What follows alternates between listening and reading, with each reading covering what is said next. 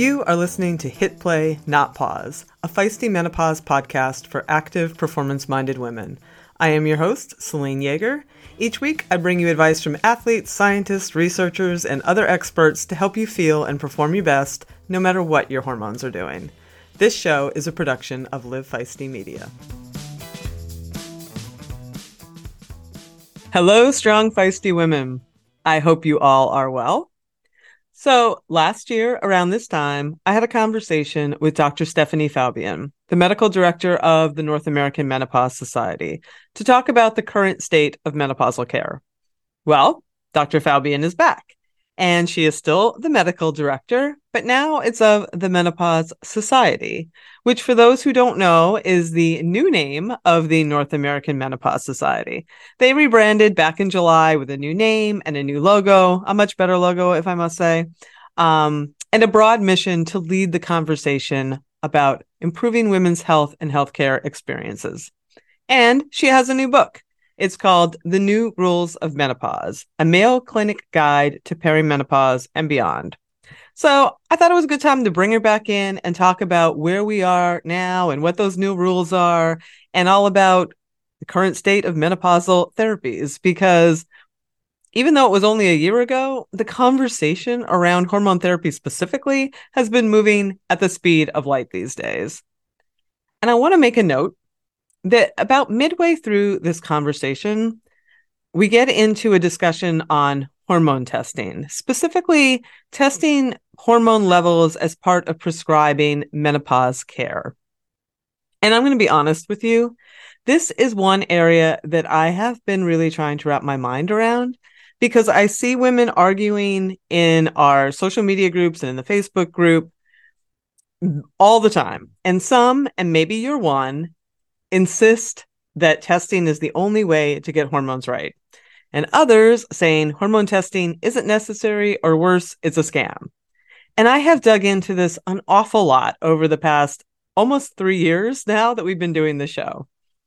The Menopause Society guidelines specifically say, and specifically, I'm going to read it here, that the use of serum, salivary, or urine hormone testing to guide hormone therapy dosing is considered unreliable because of differences in hormone pharmacokinetics and absorption, diurnal variation, and intra-individual variability.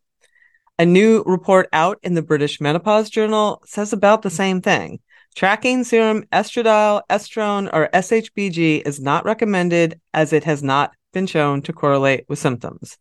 Pretty much every guest I've had on the show, including double board certified reproductive endocrinologist and OBGYN, Dr. Carla DiGirolamo, and the co-founder of the Menopause Center, Dr. Claire Spencer, have said the same thing. Testing is not necessary. During our conversation here, Dr. Faubion also says the same thing, and she says it in her book as well, that hormone levels from labs don't necessarily reflect what is in your tissues, and that there are no predetermined levels, hormone levels, that all peri or postmenopausal should be aiming for. Treatment is based on symptoms. Yet, obviously, many women still want their levels tested, and many practitioners still test. And here is where I'm going to give you a little peek behind the curtain and a teaser for the upcoming show. Right after I got off the call with Dr. Faubion, I thought, I'm going to be interviewing Dr. Heather Hirsch next week, so I should dig into her book and see what she says on the topic. And wouldn't you know it, she does talk about hormone levels and testing hormone levels. So I took that opportunity to ask her what's behind that, what is her philosophy on all this, and I don't want to go into it all here, but suffice to say, she had a good answer that basically says you don't really need them, but they're a piece of data that can be nice to have. And, we have a much deeper and more nuanced conversation than that, and you'll hear that in a couple of weeks. But I wanted to give you a heads up that that conversation is coming your way, and that I'm not just dismissing this idea of testing hormones, even though all of these societies say all of these things about it. It's a nuanced conversation, and I really appreciated Dr. Hirsch being open to just having that discussion and to those questions. Okay, before we get to it, As always, check us out on Instagram and Facebook at Feisty Menopause. Sign up for my free weekly menopause blog at feistymenopause.com. You can learn all about our Level Up membership there as well, where we bring in guests 3 or 4 times a month and have pretty much intimate conversations about all of these topics. And again, thanks so much for your continued great reviews and 5-star ratings. They are helping me continue to grow this show going into our it will be the 4th year pretty soon, which is really exciting. And finally, very quick thanks to Amino Co. for their continued support. Women need amino acids, essential amino acids, and they have got them for performance and healing and more. We love their products and appreciate their support. Thanks, Amino Co. You can check out the show notes for their special listener deals. All right, enough of me. Let's have a few words about those awesome sponsors and get on with the show. Musculoskeletal health is everything during menopause. Everyone knows how much I love Joint Health Plus from Previnex, which has helped me get back to distance running after arthritic toes stopped me in my tracks. Now they have a product that has become my go-to for muscle strength and recovery, Muscle Health Plus. Muscle Health Plus contains all the key ingredients we talk about on this show, like creatine monohydrate, essential amino acids, and branched-chain amino acids, plus even more cutting-edge ingredients like HMB and estrogen that are scientifically shown to increase muscle growth, recovery, and strength. I use it every day during my early morning lifting sessions, and there's no question that it helps my power during those workouts and my recovery after. Plus, I love having everything I need from the best high-quality ingredients in one reasonably priced shake. I've also heard from fellow users who have had bloating or GI upset in the past from creatine that haven't had any of that with Muscle Health Plus. I make my shake with almond milk and espresso, but it's also good with ice cold water, which makes the flavor really pop. As always, you can get 15% off your first order with the code HIPPLAY, all caps, one word, at Previnex.com. That's HIPPLAY, all caps, one word, at Previnex.com. Do your muscles a favor and head on over and get some today.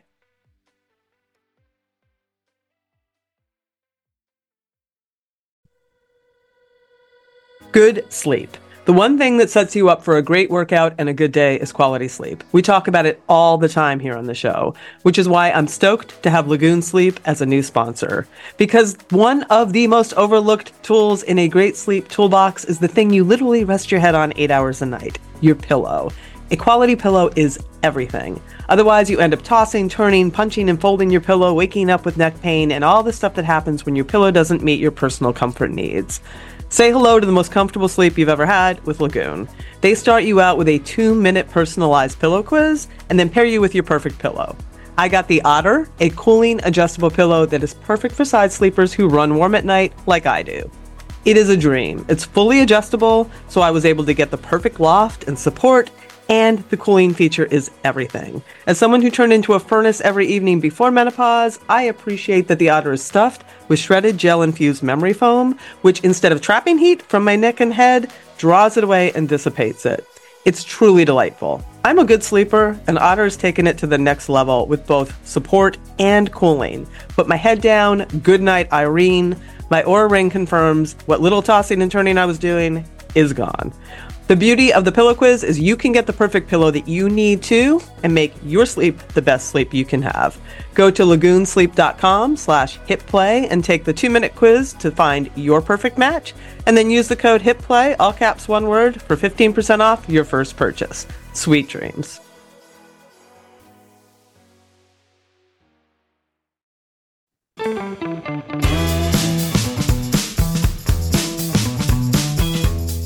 Well, it is great to have you back on the show, and congrats on an incredibly thorough book. I have written a few books myself, and I know what an undertaking that is. What inspired you to write The New Rules of Menopause? Well, our last book was in 2016 and it was out of date. And looking at what's out there now, there's so much misinformation about menopause. And really, I think women just need a reputable resource. And so we dug in and got it done. And I'm really excited. I think it's a great product overall. And I think women will enjoy it and get a lot out of it, hopefully. Yeah, I agree. And I'm curious a little bit about the name, because I know that's a really big decision when you write a book. It's like, what are we going to call it? What what inspired the new rules of menopause? You know, I was thinking about that when you were asking the question, and actually, I think this came from something that I tell women because they always come in my office complaining that their bodies have changed and they don't understand what happened. And what I end up telling them is the rules of your body have changed and someone forgot to tell you. Ah, Because everything that had been working for them before isn't working now, right? So it's like, what the heck happened? And it's the rules changed. oh, I like Um, that. so that's where that came from. And of course, there were many people who were involved in picking that name as Oh, I well. know. I know how those conversations go. I like that. Yeah, yeah. So I'm happy with it. So let's dig into a few specifics. As you talked about, like it feels like 10 years have gone by. I mean, I started the show in 2020 and the conversation on hormone therapy has changed so dramatically, even over that period. And I feel like women that I see in my orbit are very interested in hormone therapy. What surprises me is how many are still met with resistance or this antiquated messaging, even from their primary care provider or the OBGYN. They're being told you're too young for that or hormone therapy is dangerous. Two related questions, like, is your impression the same? Like, is interest really going up in hormone therapy among, the US population specifically, I guess? And do you see that increasingly women are seeking it out? That's a great question. And I don't really think we have good data to say that women are using hormone therapy more now than they were before. I do have more women asking questions about it, but you have to remember that I'm probably seeing the 1%, right, who have taken the time and the trouble to seek out an expert. And most women don't have that. Most women are seeing their primary care providers. So while more women may be asking those questions, I'm not sure more women are actually getting a prescription.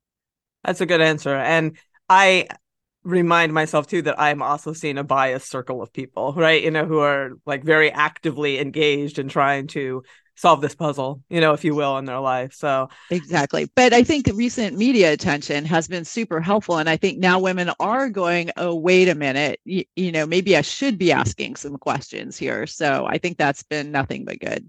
yeah, very good point. And then the second piece of that is how do we bridge that knowledge gap, Dr. Faubion? Like you know, we have the statements coming out, on hormone therapy from the Menopause Society, books like yours. How do we get that information into the hands of the providers who are caring for these women who are asking these questions? Boy, that is a key question. I don't know the full answer, but I think it's going to be a multi-pronged approach. So I think it's getting at some of the educational training programs that physicians are in. That includes OBGYN, it includes family medicine, it includes internal medicine. And I'm an internist. I'm not an OBGYN. And I really think it's the internists and the family medicine doctors of this world that are going to have to own this. And in the past, they really haven't thought of, hormone therapy as being in their realm. They have thought of it as being in the realm of a gynecologist. But, let's face it, there are not enough gynecologists on the planet to take care of all the women who may need hormone therapy. So we have to make this easier for physicians to understand. And that's educating them with CME programs, but I also think it's, can we even get this into the electronic medical record to where we can identify women who may be having trouble, maybe having symptoms, and we can ping them in the record and say, hey, your patient has a complaint of hot flashes. She's X number of years old. We think she may be a candidate based on her past medical history. She doesn't have a history of a heart attack or a stroke or breast cancer, et cetera. So I think we could almost build this in algorithmically to some medical records too. So I think there are a lot of options. Yeah, I agree with that. And that made me think that a friend of mine actually sent me an email that she got from our medical system here that when she hit, I can't remember what the age was, but they're like, hey, we have this menopause education program if you're interested, which is amazing. I was like, that is Fantastic. right. I I was like, love whoa, that. like that's amazing. That's great. Yeah, that's wonderful. I think As you just pointed out, women need the education too. It's not Yeah. just providers, because I have women in my office all the time complaining of various symptoms that might not seem like they would be related to menopause, but can be. Like some of the mood symptoms or joint aches, for example. There's a bunch of stuff that you wouldn't naturally tie to the menopause transition. So I think women actually need that education as well. No, you are 100% right on that. And what do you think, before we leave that on, there's an upsurge of online, you've got the Gen Evs and you've got Electros, you've got all these online providers. What is your thoughts on the rise of telehealth in that realm? Well, I think telehealth is here to stay. We're all using that. Patients want it. It's good. I think the question is, what is the quality of the telehealth? And that, from what I've seen, is highly variable out there. And so, if women can be connected to a certified menopause practitioner, um, who knows what they're doing and who's offering evidence-based care and is making sure that they are taking into account that woman's risk factors for heart disease, for breast cancer, et cetera, and then can assure some sort of follow-up, and making sure she's had her screening mammogram and her pap smear and all that stuff. So that's a lot of stuff to make sure happens, and I don't think that's happening in all of these telehealth visits for menopause. Yeah. Yeah, that's an excellent point. I'd like to dig in a little specifically on hormone therapy because it is such a big topic right now.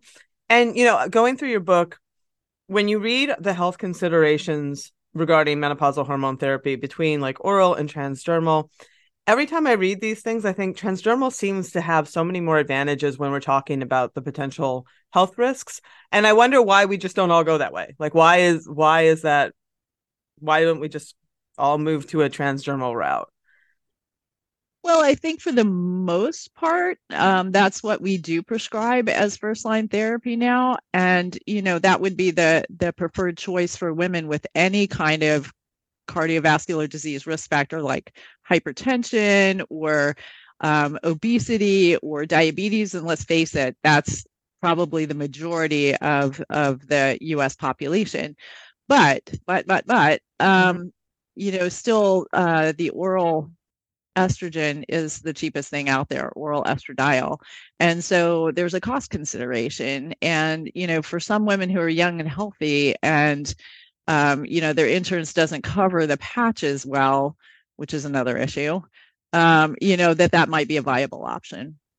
Excellent point that I had not considered. Because I have not taken those routes. We need Dr. Faubion to talk about bioidenticals, of course. And it's interesting, you say in your book, like, even though the FDA has quote unquote bioidentical products approved, they don't use that term. I'm wondering, do we know why? Like, is there something wrong with that term? Because it seems I answer this question like 12,000 times a day. And I think that if it said bioidentical, it would really help. Well, bioidentical, the term was made up as a marketing tool by pharmaceutical companies. And so I think what we need to be clear about is that this term just means that it's chemically, structurally the same as what your body used to make. And that's what women need to understand. There's nothing magical about that word. We just need to all level set and be on the same page about what we're talking about, I think. So, unfortunately, it's called a few different things. I've heard it called body identical, bioidentical. Some people call it natural, but there's nothing natural about any of these things. They're all synthesized in a lab. So when you talk about synthetic, well, theoretically, they're all synthetic, right? They're all kind of made. It's not like you're smearing wild yam on your skin. I mean, it's all coming from something. Yeah, yeah. And and along those lines, looking at where the research is going, I'm wondering, like, it seems logical. Like, if I'm sitting here and I think logically, what would I gravitate to for a hormone therapy? It does seem logical that I would want something that is as close, to what my body makes as possible. And correct me if I'm wrong, but aren't we seeing that those are seemingly in research coming up with better safety profiles? I'm thinking progesterone specifically.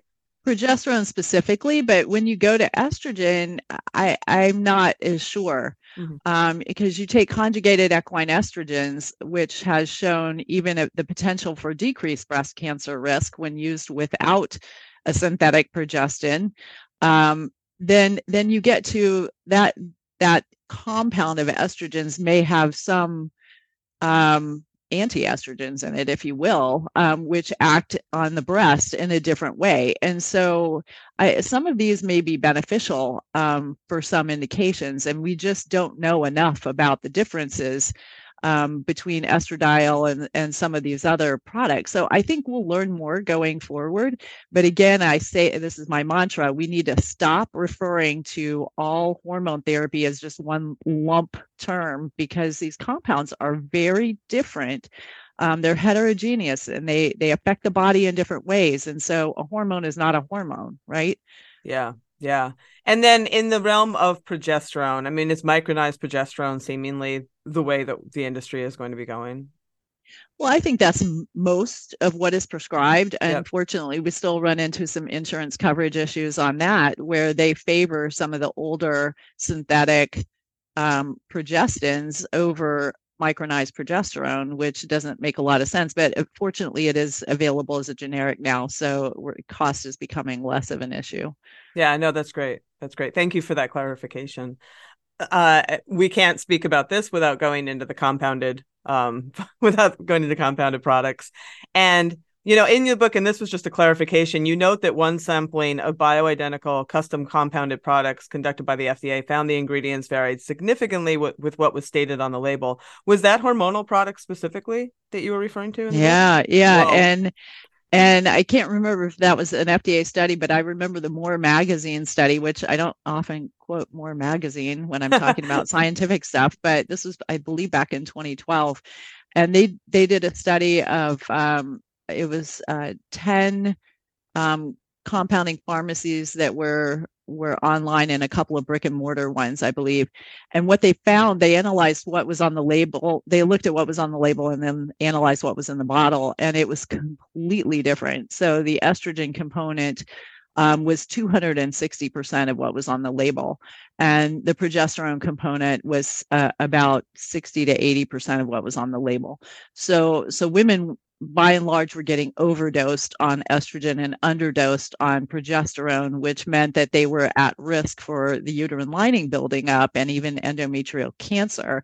And so another problem is that there's not good record keeping in terms of the adverse effects of this of compounded hormone therapy. So we don't actually know how many women out there may have gotten uterine cancer because of it, because there's not good recording.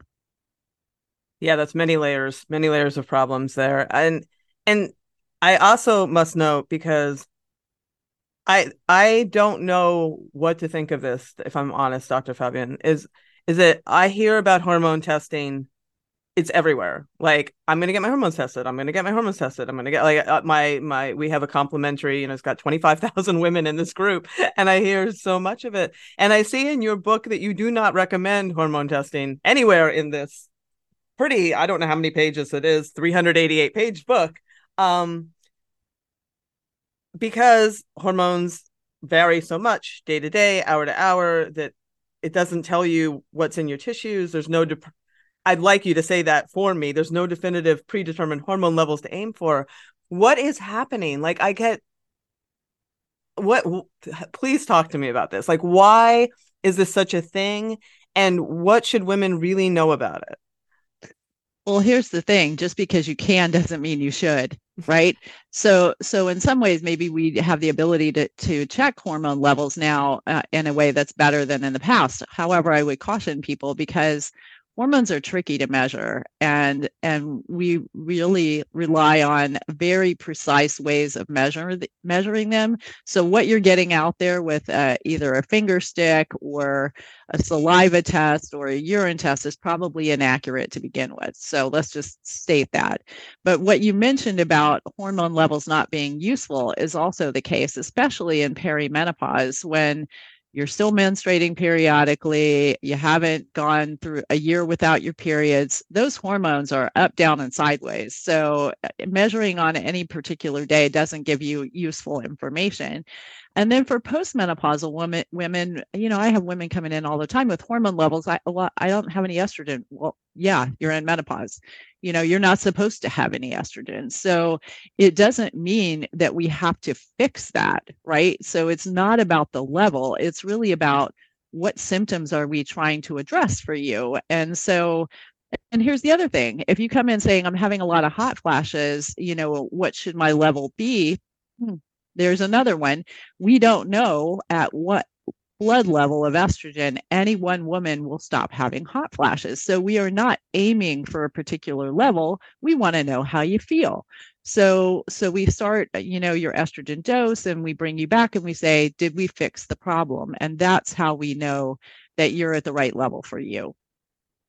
So let me jump off of that and say that the messaging that women are hearing is that it's because you don't have estrogen that your brain, your heart, all your health is at risk, and you're just, you're deteriorating. These words, it's almost being treated like a disease state.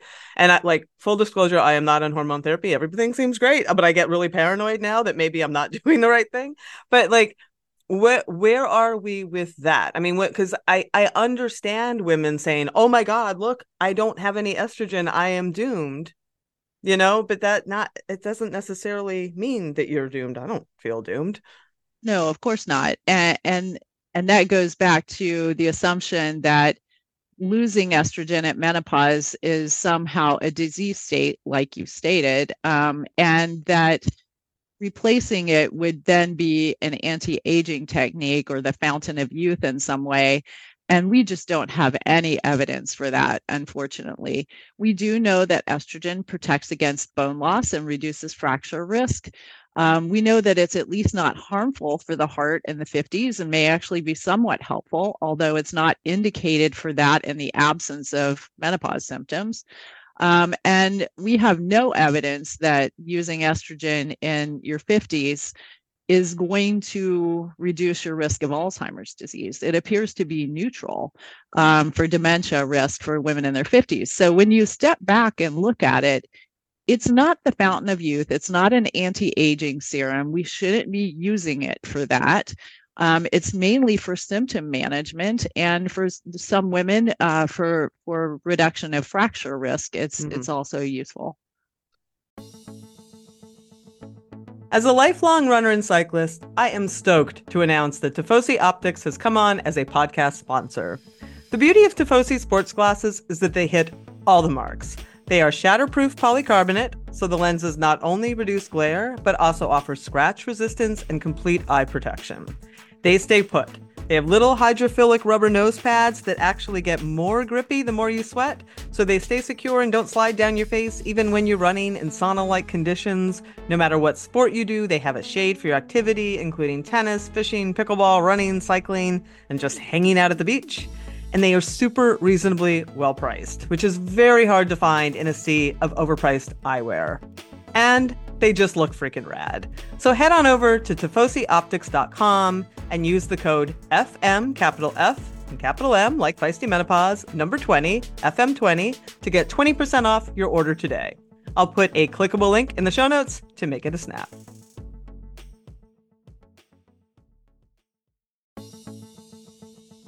For decades, running shoes have been researched, tested, and designed for men. Brands have relied on the shrink it and pink it approach to sell male shoes to female customers. That's why we are stoked to be working with Heddas. Heddas designs athletic footwear for women that elevates performance, safety, and style. Heddas has unlocked the science behind women's biomechanics through dedicated research and creates better shoes for women's performance. Some of Heddas' special features include a lower ankle collar to reduce rubbing on women's ankle bones, a breathable mesh toe box to allow for ventilation and accommodate female toe shape, a more narrow and reductive heel cup to reduce heel slippage and take pressure off the Achilles, a rounded instep that creates a snug fit through the middle to match the curvature of a woman's foot, and supercritical foam and a Pevex plate in the midsole to keep our legs going when the going gets tough. Hedda's has 3 shoe models designed for different sessions: the Alma Cruise for your long runs, the Alma Tempo for training days, and the Alma Speed for pushing the pace. I've been running in the Alma Tempos, and they are a pleasure to train in. You can get your own pair of Hedda's at heddas.com and use the code Feisty20, that's all caps, Feisty20, for 20% off. Check it out today. We'll put a clickable link in the show notes to make it a snap.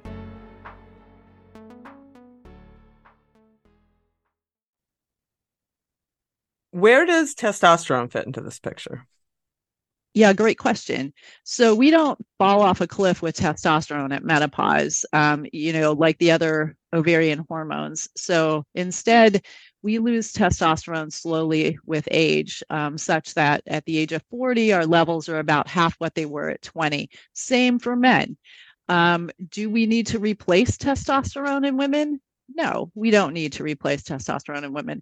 And in fact, some very well done studies have shown us that the only real indication for the use of testosterone in a postmenopausal woman would be hypoactive sexual desire disorder. And that's a fancy word for low sexual desire that's not related to anything else. So that's really it. It's not FDA approved. We don't have long-term safety data in terms of the heart or the breast or the brain with testosterone in women. Safety data only goes out a couple of years. And with that data, it looks pretty safe when used to get that level just within the normal premenopausal range. So we're not aiming for getting anybody in the male range. So the majority of women do not need testosterone therapy. I'll just end with that. A lot of them are getting pellets.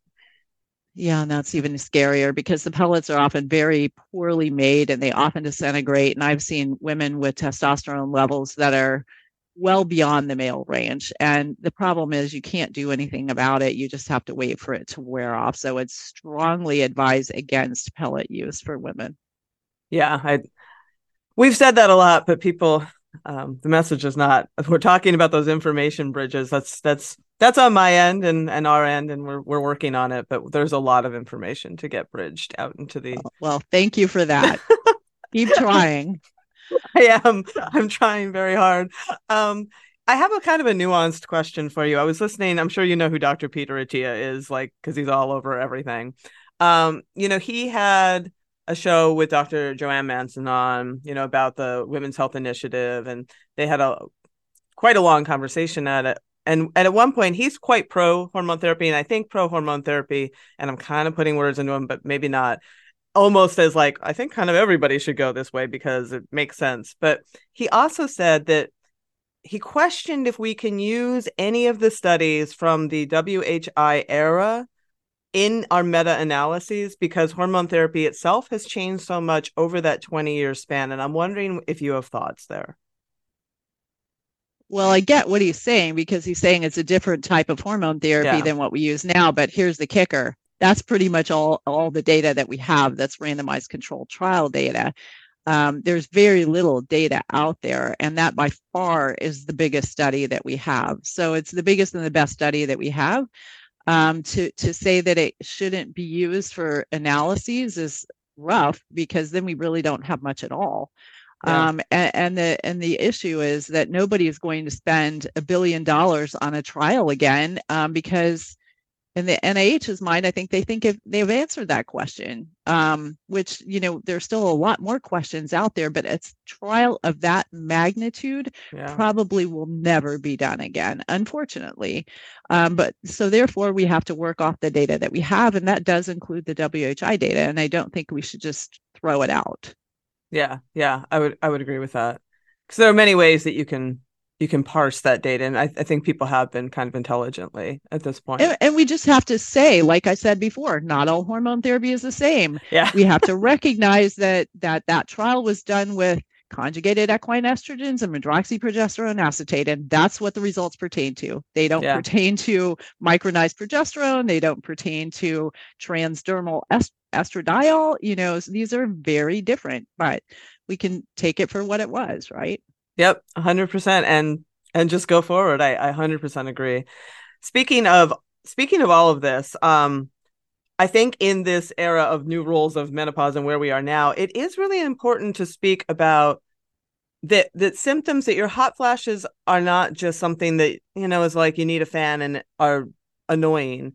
The one of the most interesting things that I've seen coming out, going to the Menopause Society meetings and following this literature is that connection between the severity and the frequency of your symptoms and maybe serious health implications, whether it's might matter hyperintensities in your brain or heart disease. Can you speak a little bit about the connection between the symptomology that can happen with menopause and those chronic diseases? And then do we know if taking care of it then mitigates that risk?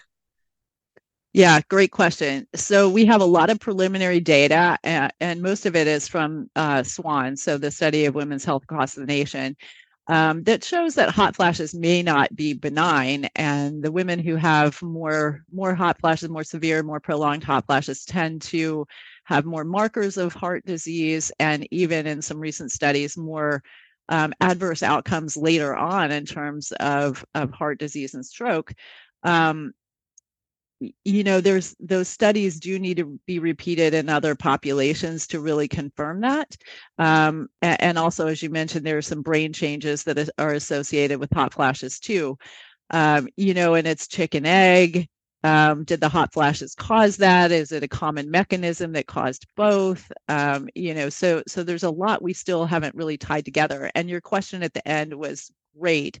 Do we know that mitigating the hot flashes or treating the hot flashes would then change your disease outcome later on? No, we have no idea that that's the case. So yes, while hot flashes may not be benign, and I think that's a great point to make, I think we can also say they're not benign in terms of their effect on quality of life. So women are suffering, they're not sleeping, they're getting to work, they're not functioning well at work. And the study we just published a couple of months ago says they're actually missing days of work because of their menopause symptoms. So I think it's fair to say that menopause symptoms that are untreated are not benign, for any of Yeah. us, and not for the US economy. Yeah, no, that's an excellent point. And it's good enough as a means to an end just to have a better quality of life, right? No matter what. Right. Yeah, that makes 100% sense.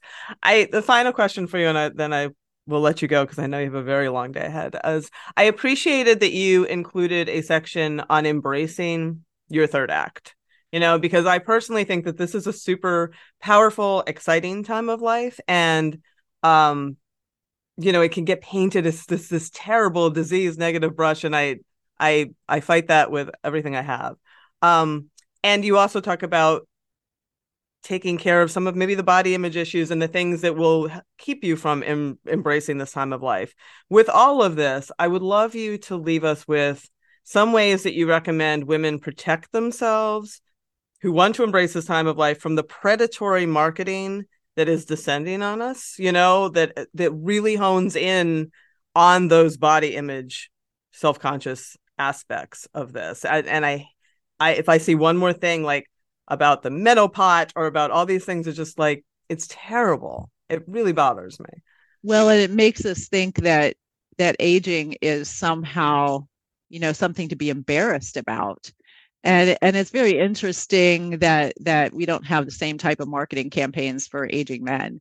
And when I have women coming in, pointing to this body part or that body part, and I asked them about their partners, and their partners may have a belly as well, but they don't seem to be bothered by that. And I'm like, there's a double standard here for women, and it doesn't seem like we really ought to be obsessing over every little thing on our bodies. And you know what? You might have been a size 2 when you graduated from high school, but is it reasonable to expect that you're going to be a size 2 at the age of 60? Probably not. But you know what? You can be perfectly healthy a couple of sizes larger than that. And I think we need to start thinking about health and health span rather than the physical stuff. I mean, my body measurements, or the way my clothes fit, or my wrinkly skin, or my thinning hair, or whatever it is. The goal is to be healthy, and to have that health span that we can really take advantage of these years after menopause. And let's face it, we're now living 1/3 to 1/2 of our lifespan after we have our last menstrual period. That's never happened before. That's never happened before for humans, for human females anyway. So this is brand new territory. And I think we need to figure out how to maximize, our quality of life and our ability to continue to do what we want to do. It's not just how many years that we live, it's how many healthy years we live, right? Oh yeah. And we're all about, if you do, and I personally believe this, if you feel strong and vital and you're living this healthy life, the rest of that kind of takes care of itself a little bit better because you feel It better. does. Yeah. It does. And, if there is a fountain of youth out there, it's probably not hormones, but if there is a fountain of youth out there, it is a healthy lifestyle. Yeah. Are you doing all the things that you can be doing to maximize that? And everything that's good for your heart that you hear about, meaning get enough exercise, get enough sleep, stay on a regular schedule, maintain a healthy weight. The quality of your diet is important. All of those things are going to help with brain health too. So think about that in terms of what's going to get you through the next 30 or 40 years and still enjoying your health. 100%. Well, thank you. Thank you for the book. I will put a link to it in our show notes, and keep up the great work, Dr. Faubion. We need more of you. Well, thank you. Same to you. And I appreciate you getting the message out there about menopause and hormones and all of it. So appreciate everything you do. Thanks so much.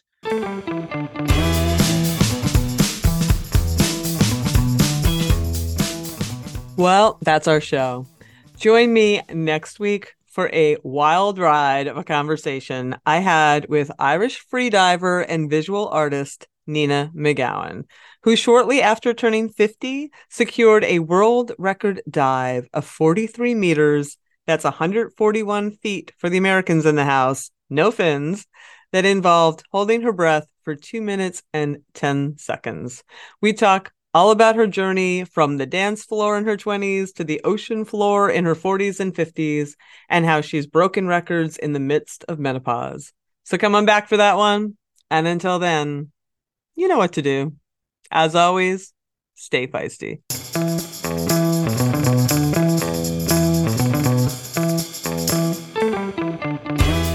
You've been listening to Hit Play, Not Pause, a feisty menopause podcast for active, performance-minded women. I'm your host, Celine Yeager. The show is edited and produced by the strong, talented, and amazing women at Live Feisty Media. Follow us on social media at Feisty Menopause. And please help us spread the word. Screenshot and share this episode on your social media channels with the tag @FeistyMenopause. Share the show with your friends.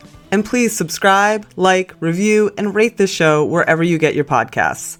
Word of mouth and good reviews make it easier for other listeners to find. Thanks for listening, and as always, stay feisty.